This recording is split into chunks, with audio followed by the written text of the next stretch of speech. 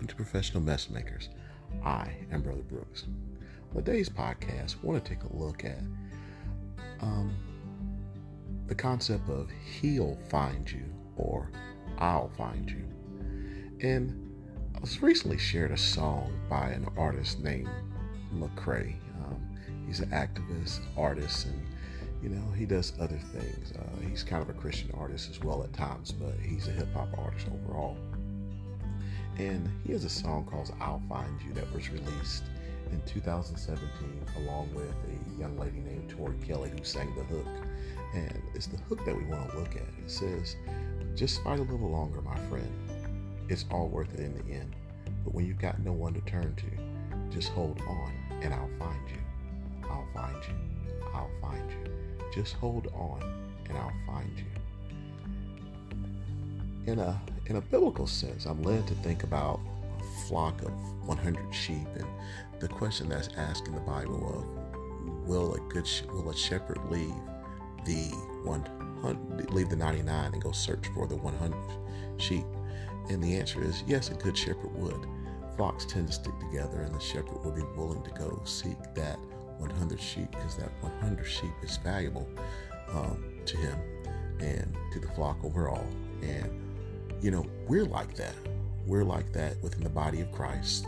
And thank God that he sees us like that as individuals, we're important.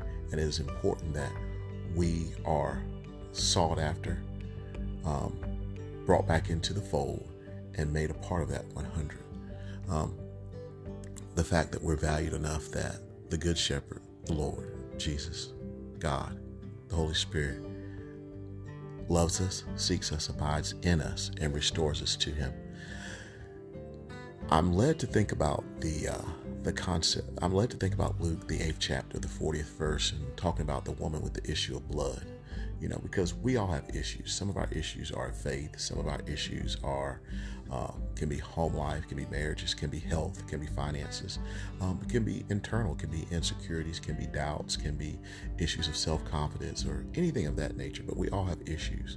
This one particular lady had an issue of blood, and the story kind of goes that Jesus was in the midst of the crowd, and the leader of the synagogue, Jairus, had come to the crowd where Jesus was standing and asking Jesus to please come to his home because his daughter was dying.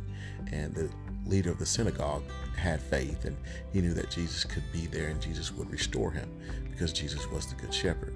In the midst of that flock, in the midst of that crowd, there was one sheep, or shall I say one lady, an individual who also had an issue. And she had paid good money, gone to every medical professional or anybody who was around who could try to treat her condition. She had spent a fortune trying to heal her issue because she had an issue with blood. She hemorrhaged from the inside for the past 12 years, and she was seen as unclean and so forth.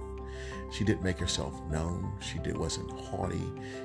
She didn't call attention to herself. But in the midst of that crowd, she applied her faith. The faith that she applied was a mustard seed of faith. She just had this belief that if she could touch the hem of Jesus' garment, she would be made whole. And the thing about mustard seeds are among one of the smallest seeds that you can find, but in God's miraculous way, a mustard seed can grow to be as large as it can be as large as some trees, but this lady, she didn't even want Jesus to look at her. She didn't want Jesus to acknowledge her or whatever. She just believed that she had the faith that if I touch the hem of his garment, if I touch his presence, then I will be made whole. And in the midst of this crowd, she did just that. She reached out and she touched the hem of Jesus' cloak. Jesus immediately said, "Who touched me?" And Peter, being with them, Peter goes, "Jesus, we're in the middle of this crowd. What do you mean? Who touched you? Anybody could have touched you." Jesus is like, "Nah. Someone touched me." And what Jesus is doing in this moment, he is searching, he is seeking. Jesus is applying the concept of I'll find you.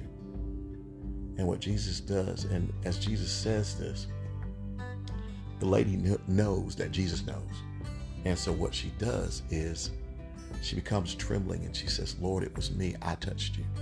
And the lady also acknowledged that I touched you because I have this issue, she explained. And she said, "And as soon as I touched you, I was healed." And God, in his amazing fashion, he talked to her and he drew attention to her. And see, we don't see the big picture of what God is doing all the time in our lives, but in this segment we can see that there's a larger picture than what the woman realizes, because one, what God's about to speak is for his glory. Two, what he's about to speak restores her in her position and takes her from being clean to unclean. And three, he also shows what his ministry is all about. It's about healing, restoring because of blood. And what he says to her is, because of your faith, you have been healed. This woman no longer had an issue of blood because of the blood, because of the blood of Jesus Christ that was shed for us, that restored us from our sins, our iniquities, our trespasses. She was granted grace and mercy. She was granted an ultimate gift from God. And by him saying that she has been healed in front of the crowd, one, the crowd saw God's glory.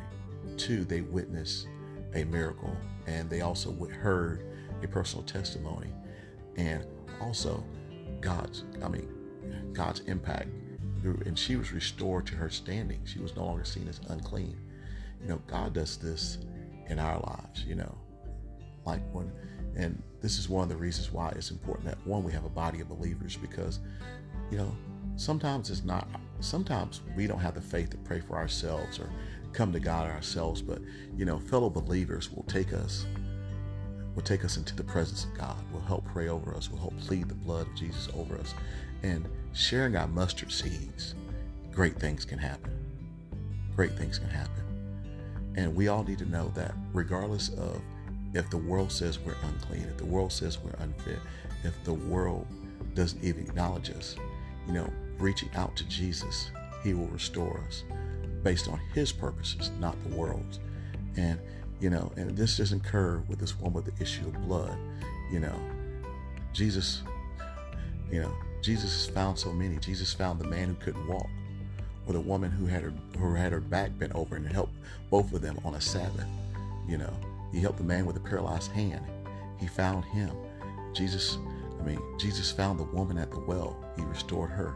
Jesus said, "Let us go to the other side," and Jesus found Jesus found Legion. Jesus walked along the shore and he found disciples. There's so much that Jesus found in the course of his ministry. And the thing is, he will find us too, particularly as we seek him.